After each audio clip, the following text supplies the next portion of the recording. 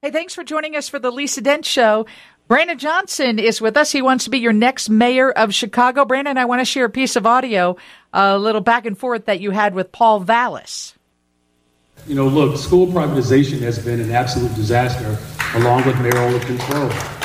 And quite frankly, you know, Paul Vallas was the person who actually created putting schools on probation.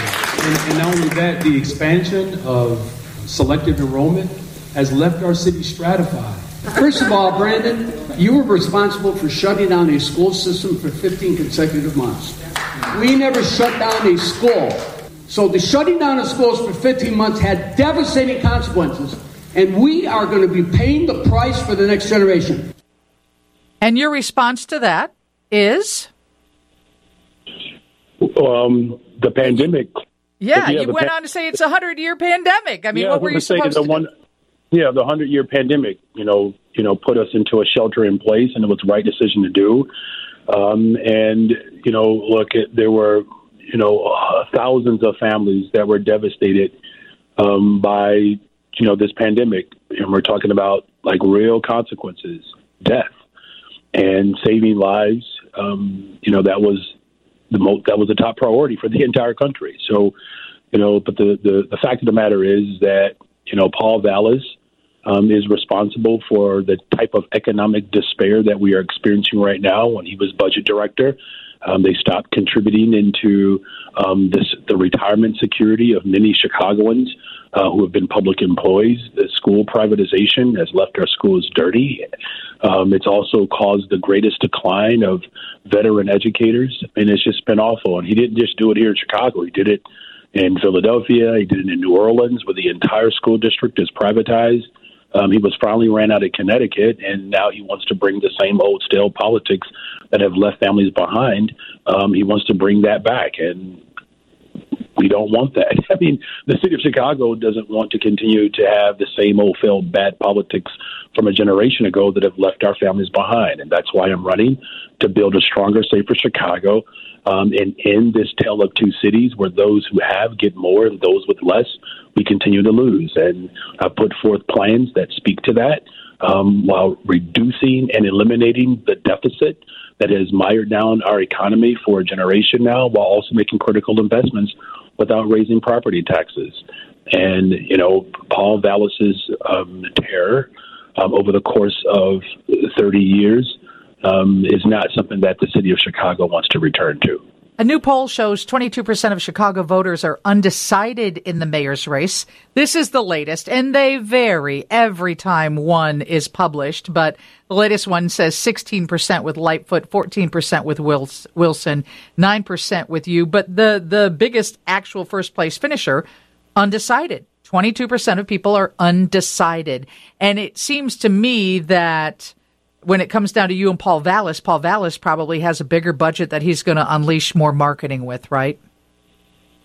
You know, I don't know what Paul Vallas is going to unleash in this new form that he is trying to present himself as a Democrat. I mean, the fact that he doesn't believe in reproductive rights, he said that he aligns more with the Republican Party. And look, I'm not saying that Republicans can't run for mayor of the city of Chicago, but whatever he unleashes, it's going to be the same old stale politics that have left families behind. And the city of Chicago deserves leadership that's going to be honest and truthful. And I've said this multiple times. I'm always going to tell people the truth. Look, I was raised in a very large family. It was 10 of us. You know, my father was a carpenter and a pastor. It's a lot of pressure when your father's just like Jesus. He turns 80, by the way, today. Happy birthday, Dad. He's on a cruise, so I'm sorry, Lisa, he's not listening. He's on a cruise. Well, but I'm sure he got to look at your Safer Chicago plan. You released that today. Let's talk about that, Brandon. Sure. One of the things that I was intrigued by was building a comprehensive Chicago Public School trauma response network. Can you tell me about that? Yeah, there's a great deal of trauma that's happening all over the city of Chicago. And when students come into the classroom after someone is murdered in their community, there's not a mental health response to that. And as a public school teacher in Chicago, I taught 7th graders and 8th graders, which qualifies me for heaven. Yes, I taught middle school. And I can tell you every single Monday when my students would return, you could feel the weight in our classroom from families who've experienced loss, families who are struggling with addiction, the unhoused. These are real traumatic dynamics that exist within our communities, and we're not treating them. And so as a public school teacher, as someone who sends, my children, my wife and I, we send our children to public schools in the city of Chicago, we have to have the type of response that exists in other communities outside of the city of Chicago. I mean, Highland Park, what a tragedy.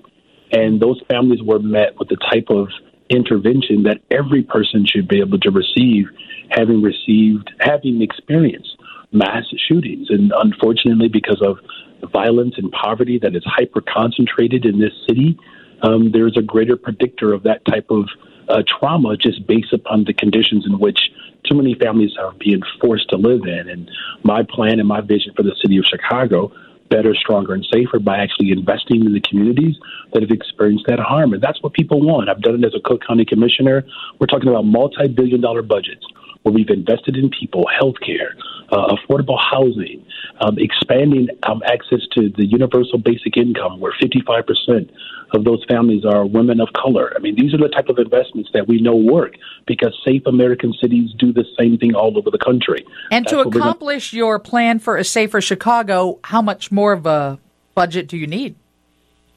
Well, I mean, one of the things that we cannot afford to have is someone who is dishonest, and that's what we have in the failed politics of old. So my budget finds efficiencies. We eliminate our debt in my first term while making critical investments, right? And so, look, 71% of Chicagoans, when we were organizing for the progressive income tax, 71% of Chicagoans said that those with means have to put more skin in the game in order for the city to be safer.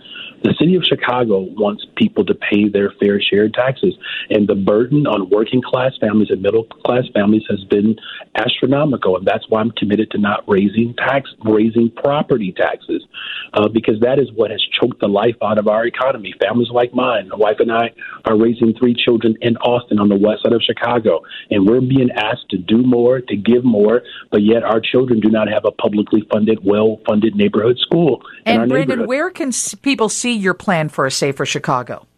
Yeah, thank you for that. BrandonForChicago.com. Again, that's BrandonForChicago.com. They can check out the most comprehensive public safety plan.